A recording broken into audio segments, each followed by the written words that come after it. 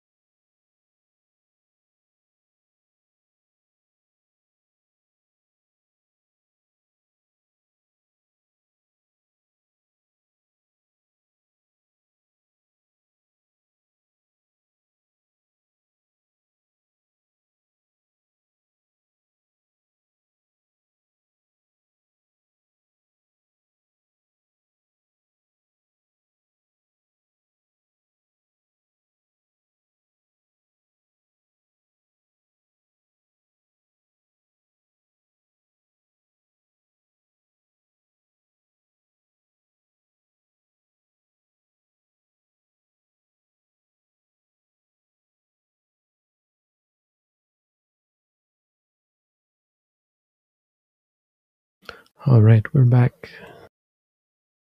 So we move into the Q&A portion of our session. From here on, everything in the chat should be just questions. Thank you, Bhante. We do have questions. Mm-hmm. Go ahead. What would be your advice on overcoming doubt after being exposed to different views regarding the Dhamma and meditation? How does one know one is on the right path?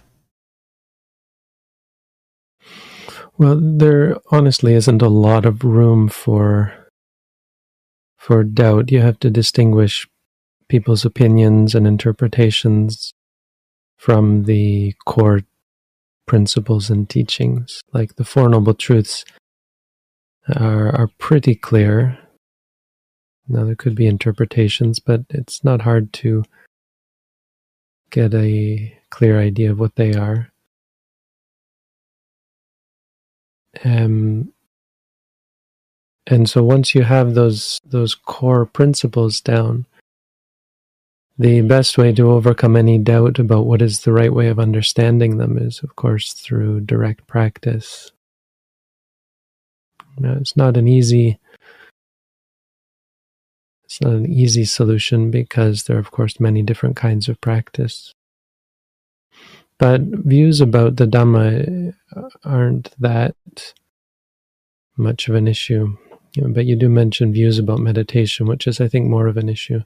Because if you find the right meditation, then views about the Dhamma aren't really going to be a problem. You just practice rightly. So the big question is, how do you know how to practice rightly? And I can't well answer that for you. Of course, I can tell you that practice our way, and that's the right way, but that doesn't do justice to your question, which, of course, is about the exposure to lots of people who say pretty much the same thing. I think the only probably sufficient answer is to try different techniques and see what works for you. I think you can put some credence on the explanations. Some explanations turn out to be a little bit ambiguous, unclear, illogical, perhaps even, like in the sense of the practice not leading to its stated goal, not obviously leading to its stated goal, seemingly contradictory, that sort of thing. Of course, you can look at the character of teachers and that sort of thing as well. But I guess the only real answer I can give you is my advice is you practice the way I teach, and you shouldn't have any problems in that regard. I can pretty much guarantee it. And so it's up to you whether you believe me or not, that if you put sincere effort into this practice, you won't have to worry about views and about Dhamma or meditation.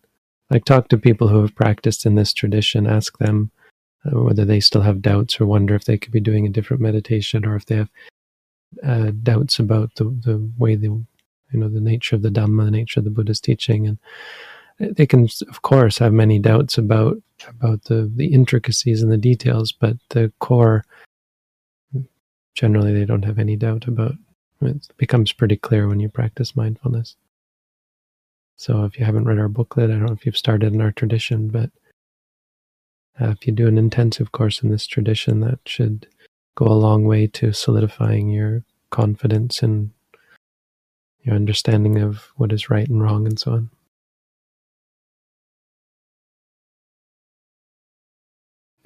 How does one deal with apathetic laziness in meditation and regular life?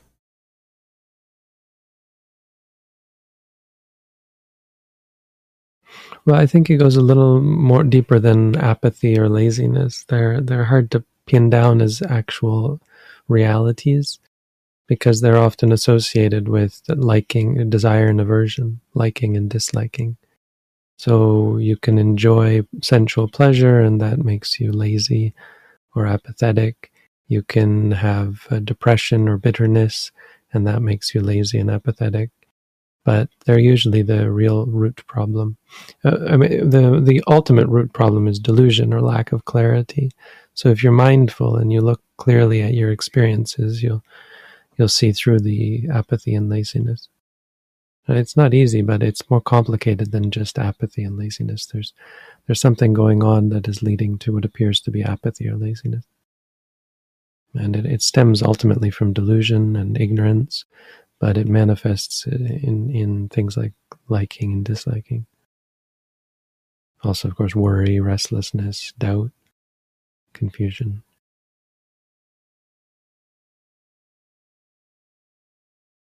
I find myself getting more irritated by my neighbors than I used to.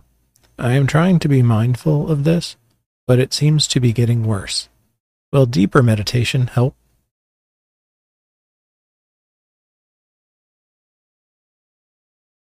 Well, there are a couple of things happen when you meditate. You become more aware of your emotions, so you become more conscious of your propensity to get angry and irritated.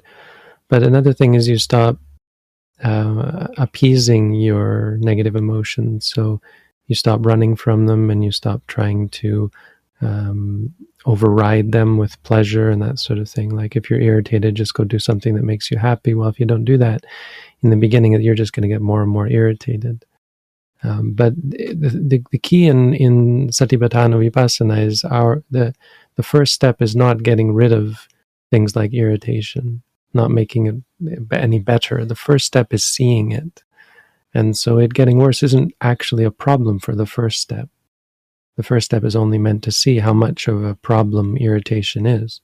So when you find it not going away, that's not surprising. That's not a problem. That's not an issue. That's generally what we'd expect to happen. Your habit is to react with irritation, so you're just going to keep doing that. But the second step is once you see how stressful and suffering the irritation is because you've been paying a lot of attention to it and because you've been letting it come, because you've been not avoiding it and not trying to fix it or anything. And as a result, so the third step is that it doesn't arise anymore, or it arises less, or you're less interested in it because you've seen it clearly, because you've seen that it's a problem, it's the wrong response. But you have to get to that step, and to get to that step, you have to be willing to let it come. And you're probably already going through this process. You'll probably find in the future that it does come less. First it comes more, and then you'll find that in the future it comes less, simply because you're getting tired of it. You're less keen or less quick to jump to irritation. But that's only a later step. The first step is letting it come and being patient with the irritation, no matter how much comes, no matter how bad it gets. So yeah, not deeper meditation, but just patience and further meditation. You have to go through the process, and it's a multiple step process, which people miss. They want to skip to the end and say, I'm meditating, why isn't it going away? That's the step that comes after it doesn't go away. Once it doesn't go away, it's not that in the future it goes away, it just doesn't arise because you lose all interest in triggering it when you see how stressful it is and how unmanageable it is and how you can't make it go away once it's come.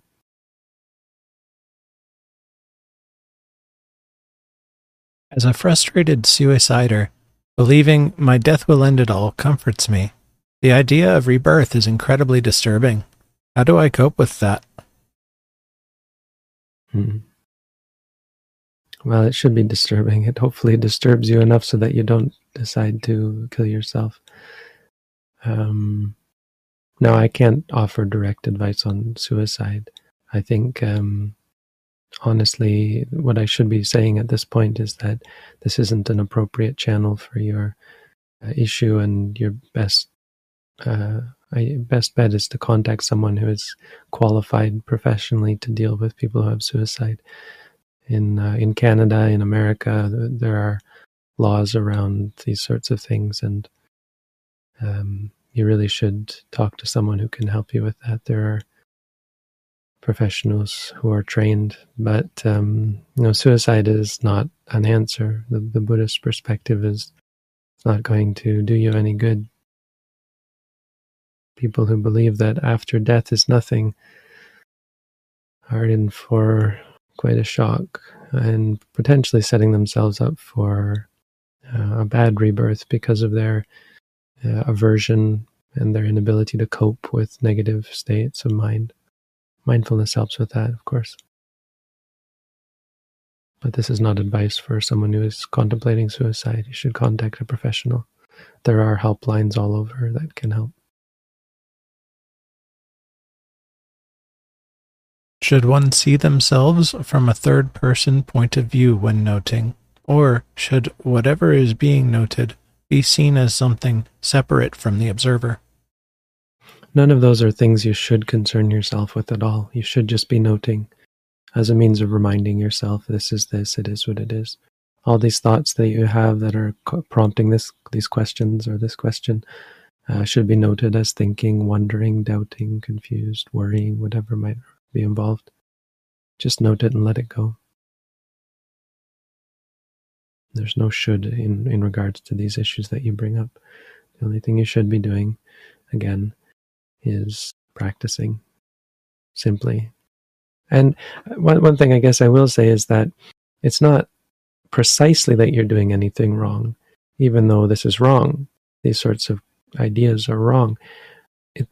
It's a habit. You have to see this as a habit to analyze, to extrapolate, and to ask these questions, to doubt, to wonder. But this habit is something you have to catch and you have to be mindful of. So when you're wondering, it's not that you did something wrong. It just means that it should be taken as an object of mindfulness. So when you're wondering, say wondering. You have to see it like that. You can't prevent your mind from coming up with these sorts of concerns, wonderings, and so on. But nor should you take them as something important that you should be wondering about or that you should be finding a solution for. Well, these thoughts themselves should be objects of mindfulness.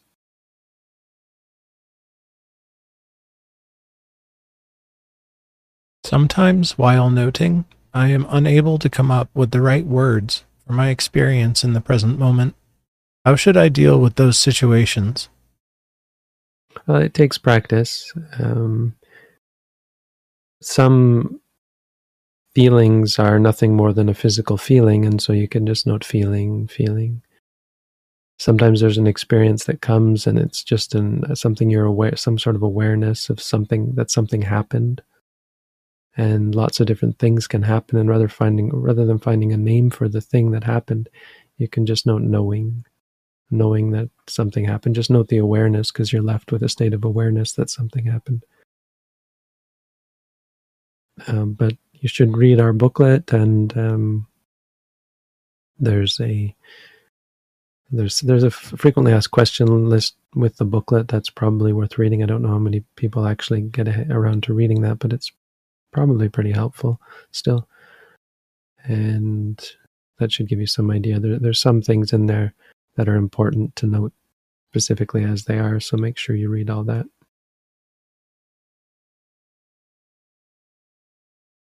What to do when things fall apart? I mean, what to do when your life changes drastically and you feel you have no control over what happens next?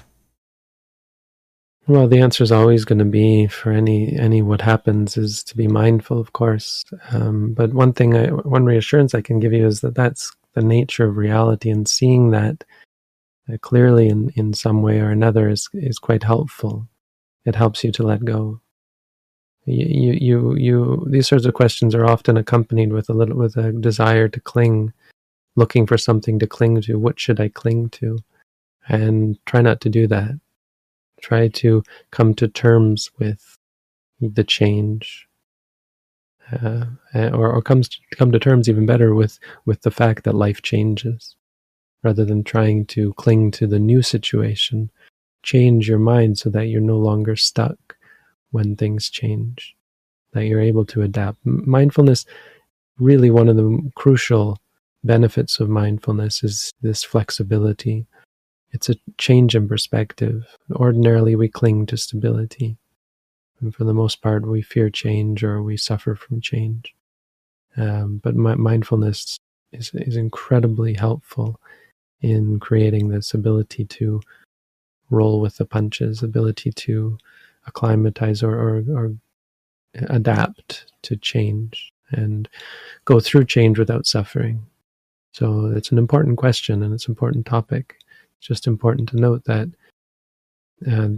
important is not clinging to the new thing. Again, it's this adaptability and the ability to stay unaffected by change. Puttasa loka dhamehi cittang yasana kampadi. Through the vicissitudes of life, the changes of life, when one's mind is not bothered. This is the greatest blessing.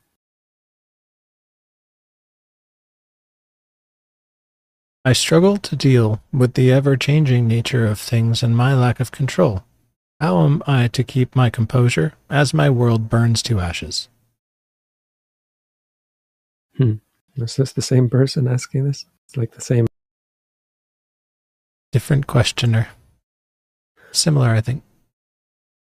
Yeah, I mean, in this case, it's not about change, I suppose. My world burns to ashes sounds a little more dire. Like you're not just asking about change, which I already addressed in the last question, but you're asking about bad change of the sort that causes intense suffering or at least mental trauma or mental suffering. Depression, I suppose, could be. I mean, the answer is still mindfulness, absolutely, but also letting go of concepts of identity and possessiveness, like my world, and the judgment of things burning to ashes. Like in an ultimate sense, nothing is ever bad or good for us. It's just change. If something's painful, well, that's just painful. It's not bad. If something's pleasant, that's just pleasant. It's not good. It's all the real suffering comes from psychological sources, from our reactions to things, our judgments of things, which are habitual and you can't turn off. But through practice, you can change them. You can overcome the negative reactions.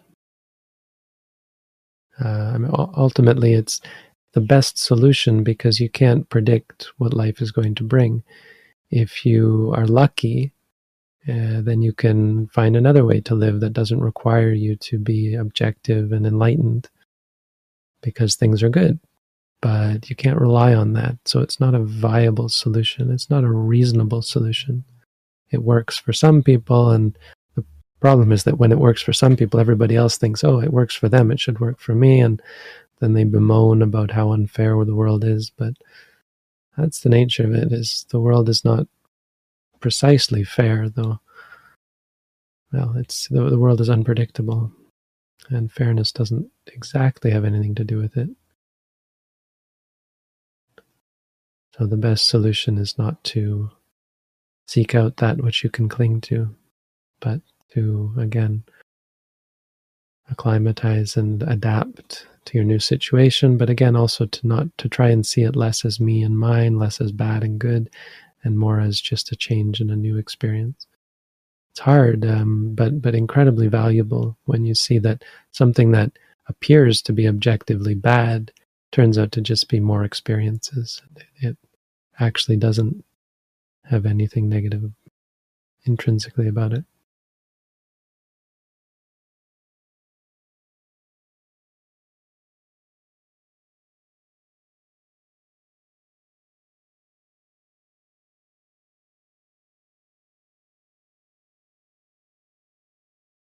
So again, I wouldn't put too much emphasis on trying to do that. Proper technique is a bit of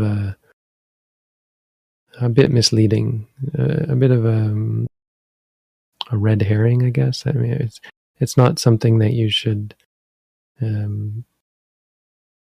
stress about.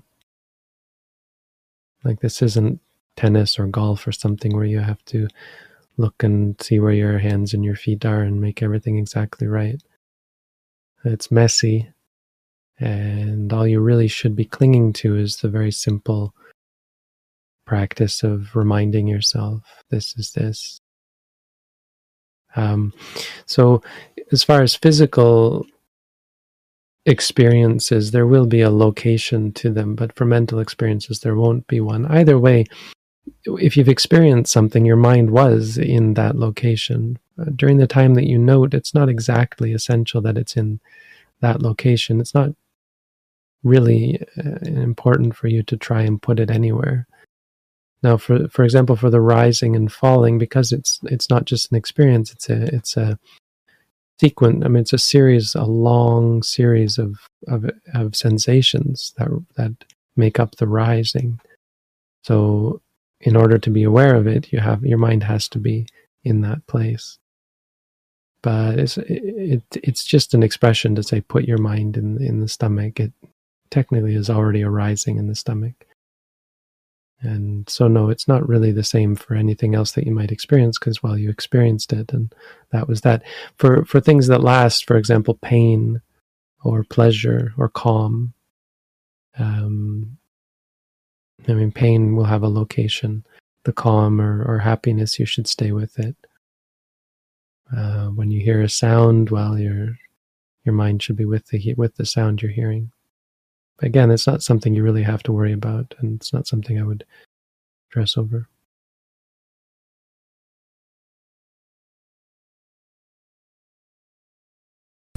I have found that I am able to achieve a very deep meditation by letting go wholly. I do this by thinking that nothing matters. Even if I were to die, I don't care. Is this a healthy way or escapism? It's a diversion, so it's not sustainable. Like you thinking that at this time has a effect on your mind by triggering states of calm, but it won't always do that. And you'll find that as you go along, it's just not. Well, it doesn't lead anywhere else, and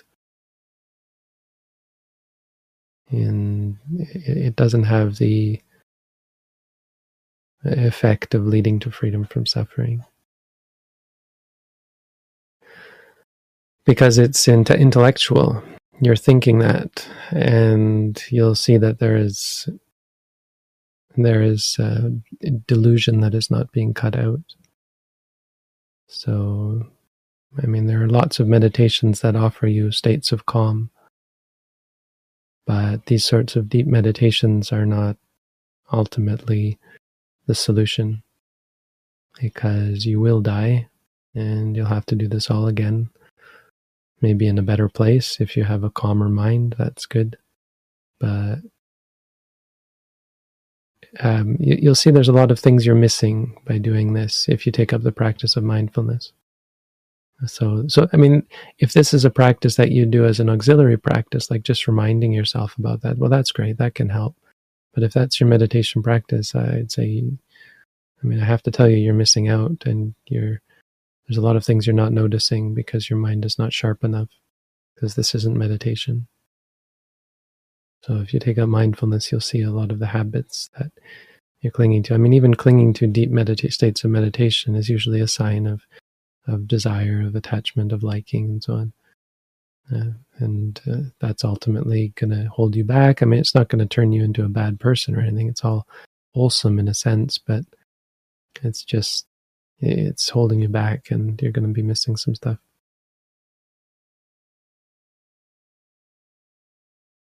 When is seeing clearly enough? Sometimes superficial experiences are just layers of something deeper, like a traumatic experience. Should I look as deep as possible? So seeing clearly is not a practice, it's a result. And you have to be able to distinguish. You shouldn't try to see anything clearly. You shouldn't try to look deeper or anything like that. You should do the practice methodically, systematically, and patiently.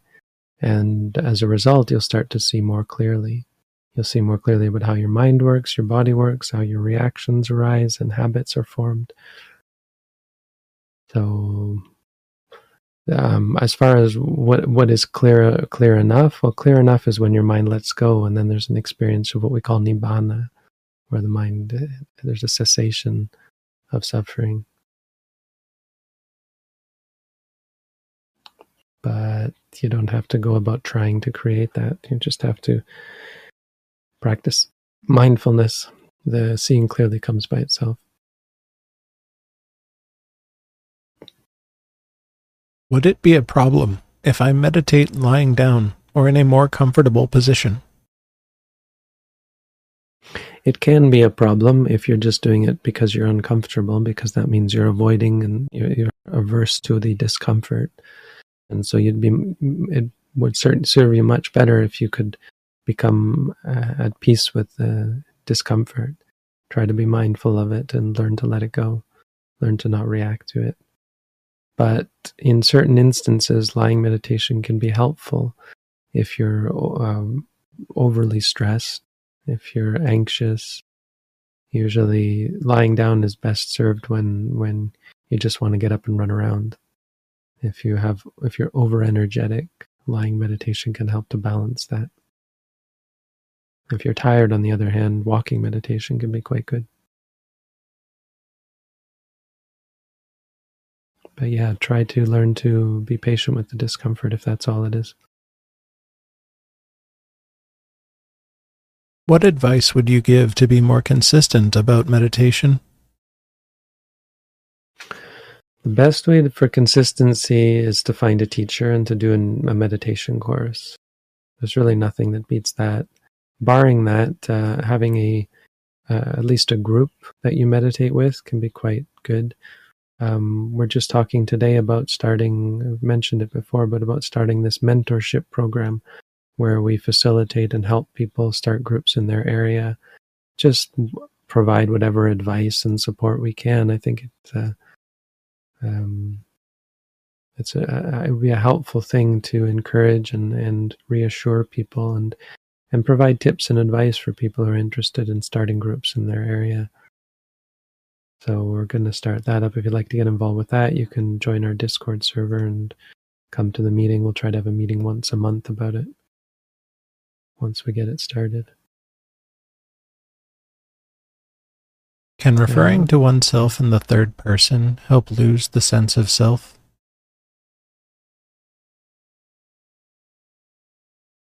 I mean, maybe it could help, but not to any great degree. I mean, there's no shortcut. There's nothing that's going to help besides seeing clearly, and the only way to see clearly is to practice mindfulness. So, yeah, no, that honestly, referring to yourself in the third person isn't going to do very much at all. It's just intellectual delusion. It might make you feel calm sometimes and help give you a different perspective, help take you out of your possessiveness and so on, but that's not the best thing to do.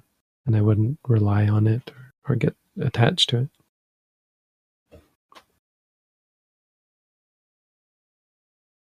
Is praying effective? I have been praying for my late mother to reincarnate into a peaceful place, but I am not sure if it has any effect for her.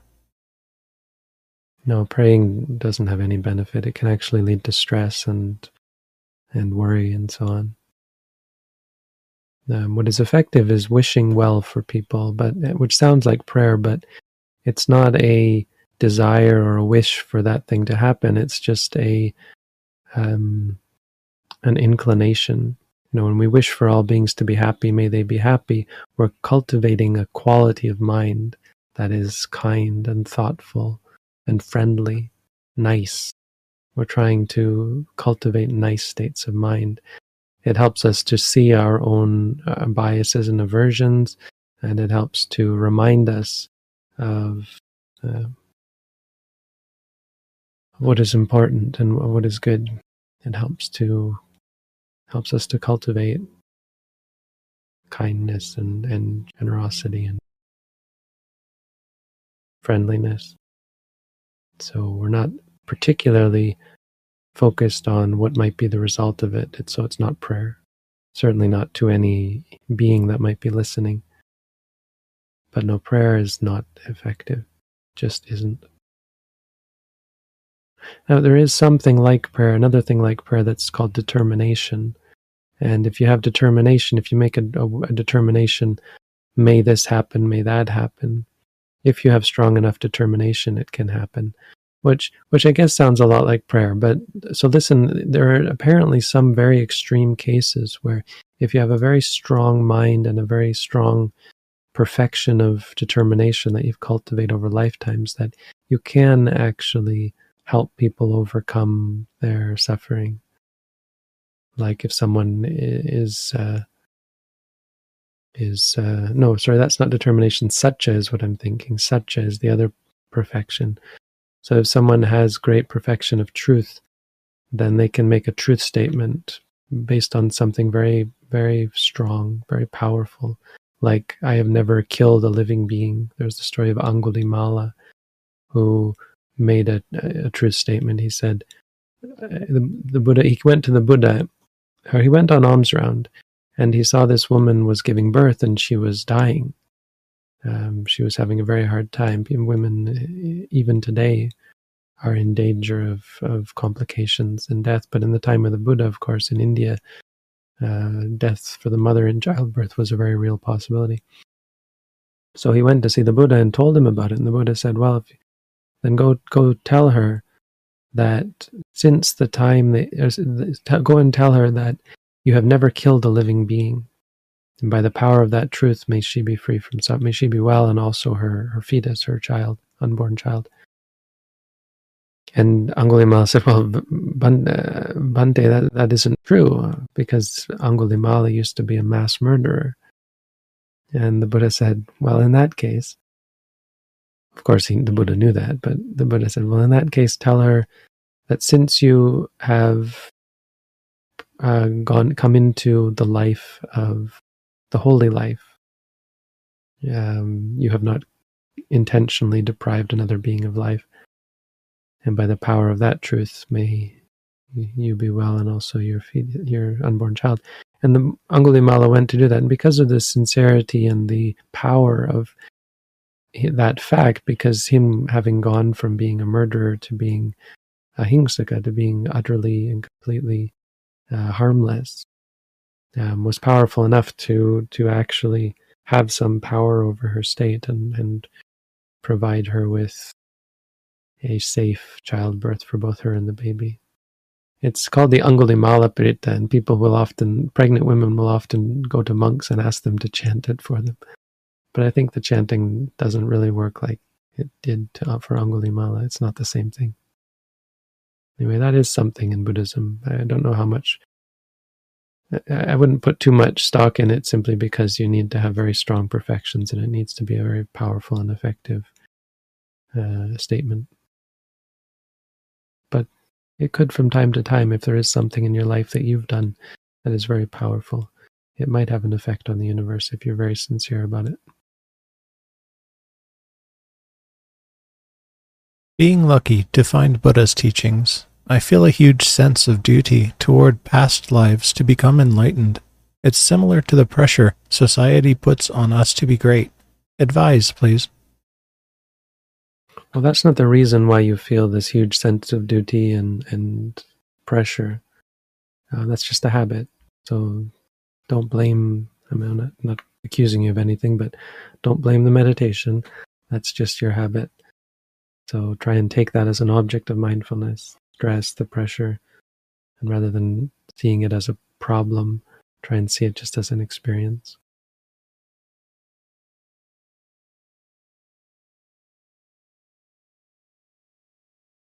How to advance with meditation? Should we maximize the amount of time meditating? For example, 30 minutes sitting meditation, morning and evening, being mindful throughout the day. Should I aim to meditate hours? Well, you should do walking and sitting, not just sitting. I don't know if that means you're not doing practice in our tradition, because we do tell meditators to walk and sit together. So try and do walking and sitting. If you really want to progress, I'd recommend doing an at-home course. If you've done the at-home course, which I guess you probably haven't, then we have intensive courses. That's really the best way to progress and to gain benefits from the practice. I would try to avoid focusing on the idea of advancing or maximizing or doing more so that somehow you get better results. Of course, more meditation is great, but it should never be about gaining something or about some future result or about expecting or waiting for something, because none of that has anything to do with mindfulness. It should always be about here and now. Focus shouldn't be on what's going to happen out of the meditation. It should just be on what you're experiencing.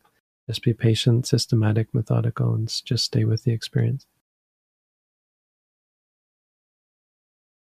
Is the complete cessation of grasping what we call enlightenment?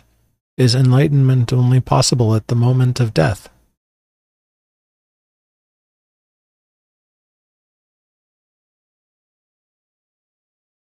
So the complete cessation of suffering is what we call enlightenment. No, the enlightenment, I mean, I don't know. Honestly, enlightenment isn't so much a word we use. We normally talk about nibbana. And someone who has reached nibbana is someone who is, we would call enlightened. So enlightenment is the state of being, the state of having experienced nibbana and realized the cessation of suffering. To put it, to I guess grossly oversimplify it, that's basically it. But no, enlightenment is not only possible at the moment of death. That's a definite no. I'm not sure where you may have gotten that idea. Does organ donation after brain death, with the harvesting of organs under intense medical treatment for organ conservation, interfere unfavorably with the dying and rebirth process? I mean, it can, simply because the being can be sticking around, but honestly, it's on that being to let go. I mean, that might not be fair. No, I guess that's not fair. Like, there are, I think, it's difficult. I guess I wouldn't say either way. I mean, here's what I would say.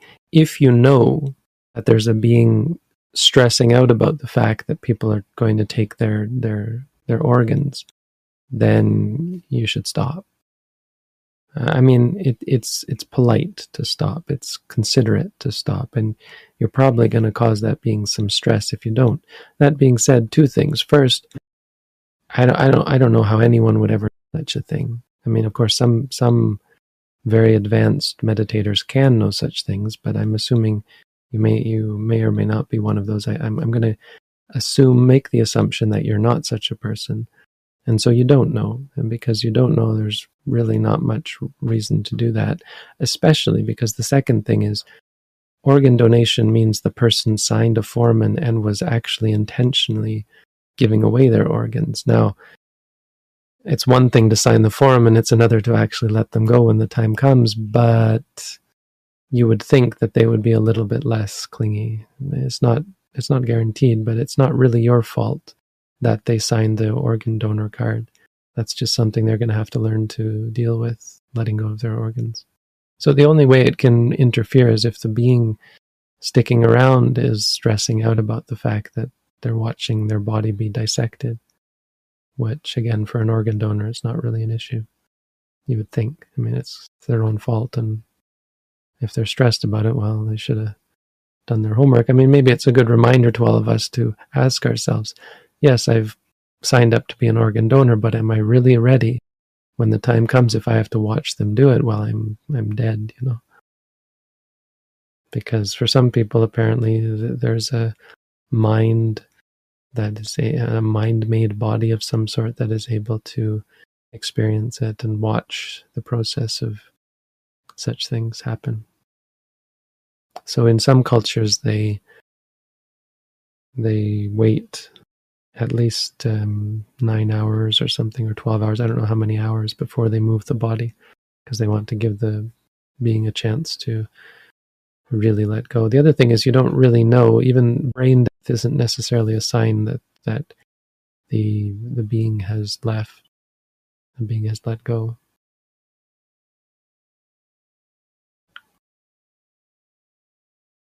The mind has let go.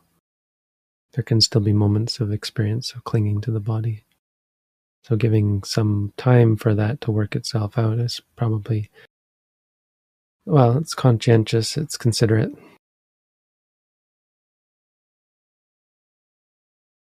Is wanting to become enlightened ironically keeping us from doing so?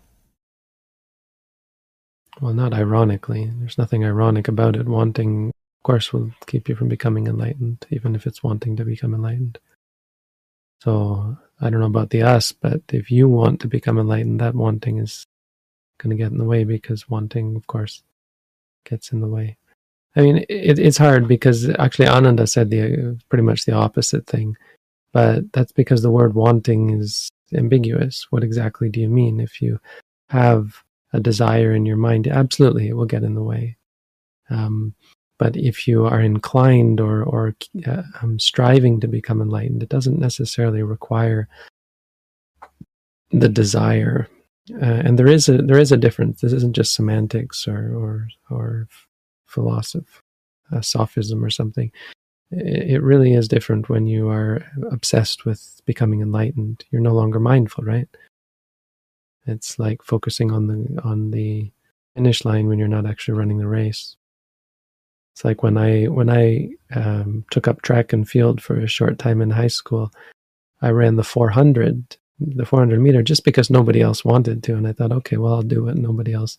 I was just new to the track and I wasn't really good at it. And then we ran the 400 at a competition, and I hadn't really practiced, and I just outright sprinted it, and I was so happy because I was ahead of everyone. But after 100 meters, I petered out, and I came in third or fourth or something.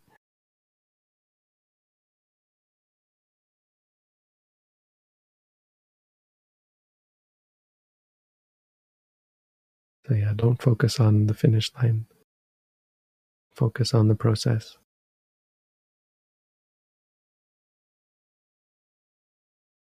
Should negative thoughts be challenged? When doing so, it seems to cause more conflict. Is it best to just observe and not react?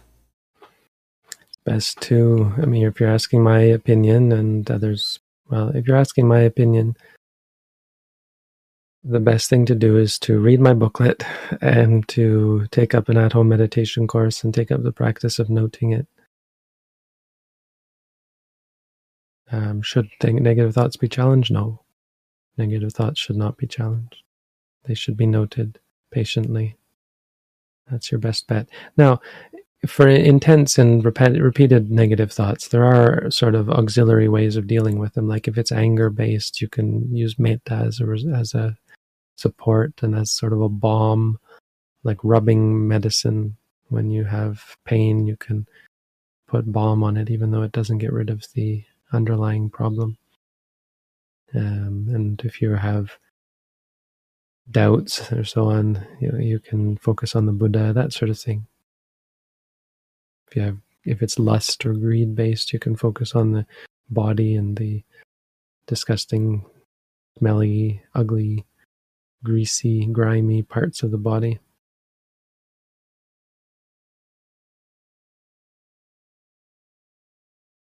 I am a Hindu, but we Hindus consider the Buddha as the 9th incarnation of Lord Vishnu. So if I want to do Buddhist practices, do I have to change my religion?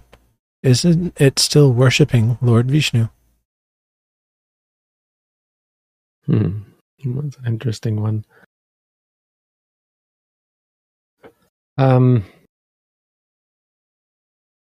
Okay, I mean, the simplest answer is that you don't need to change your religion to practice meditation, so I would put it that way. Nothing that I teach you is going to be about changing your religion. That being said, the other thing to say is that the word religion is a problematic word, and there are a lot of religious studies scholars who have come to call for its abandonment, because it's a word that is apparently meaningless. Now, I don't think it's meaningless. I just think it's important to be specific about what it does and should mean. In my mind, religion should mean that which you are serious about. And that could be anything. So someone who exercises a lot is religiously exercising. And I don't think that's a different usage of the word religious. It just means they take it seriously. If someone is very concerned about their health, then that's a part of their religion. If someone believes kindness to strangers is important, it doesn't matter whether they're doing it out of quote unquote a religious obligation. It's religious. If someone believes, I don't know, I mean, money and ambition are the source of all happiness, or they're very serious and passionate about making money, then that's a part of their religion. And if someone believes it's dog eat dog, you should manipulate others and do all out for yourself, then I would say that's a part of their religion. Religion is not Hinduism or Buddhism. Those are actually highly problematic terms because they end up don't meaning anything. So when we talk about the Buddhist religion, what it really means is the things that this group of people take seriously. And there are probably going to be things about, probably going to be things that you take seriously as a self-proclaimed Hindu that over time conflict with Buddhist practice. Now, that's not to say that you can't harmonize them.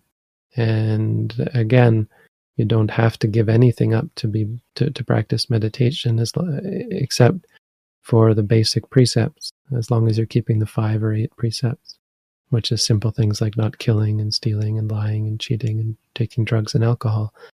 As long as you can keep those, then there's really nothing you have to let go. The letting go happens as a result of seeing clearly. And so over time, you might find your perceptions on both Buddhism and Hinduism changing, and on some of the things you took seriously, you'll find yourself taking less seriously, as you see that they're either not important or, more importantly, they are harmful. Those are the ones that it's very important that you learn to let go of, those things that are causing you stress and suffering, and also causing stress and suffering to others. Causing you to hurt others. Things like greed, anger, and delusion. It's pretty simple. Honestly, the best reason why I can say that meditation doesn't force you to become this or that religion is because it isn't dealing with the things that most other religions deal with. Is meditation worshiping Lord Vishnu? No, it's not. But does it conflict directly with that? No, not directly, because it doesn't talk about God. God doesn't come into play. Vishnu doesn't come into play. It's just watching your stomach rise and fall, watching the 4 foundations of mindfulness, cultivating clarity of awareness. We don't have to tell you the answers. You'll find them for yourself. Thank you, Bhante. That's all the questions we have prepared for today.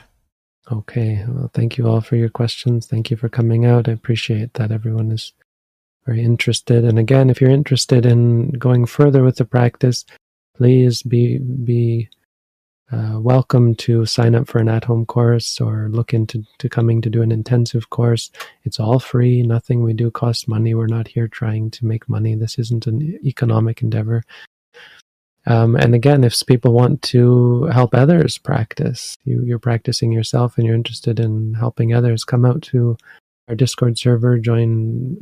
We'll talk about this. We'll set something up hopefully fairly soon. And we'll start having these mentorship meetings where you can get advice and support on not being a teacher, but just helping people connect with a teacher or connect with the teaching or showing them the basics of how to practice. So wish you all a good week. Peace, happiness, freedom from suffering. Thank you, Chris, for your help. And wish you all the best. Sadhu. Sadhu.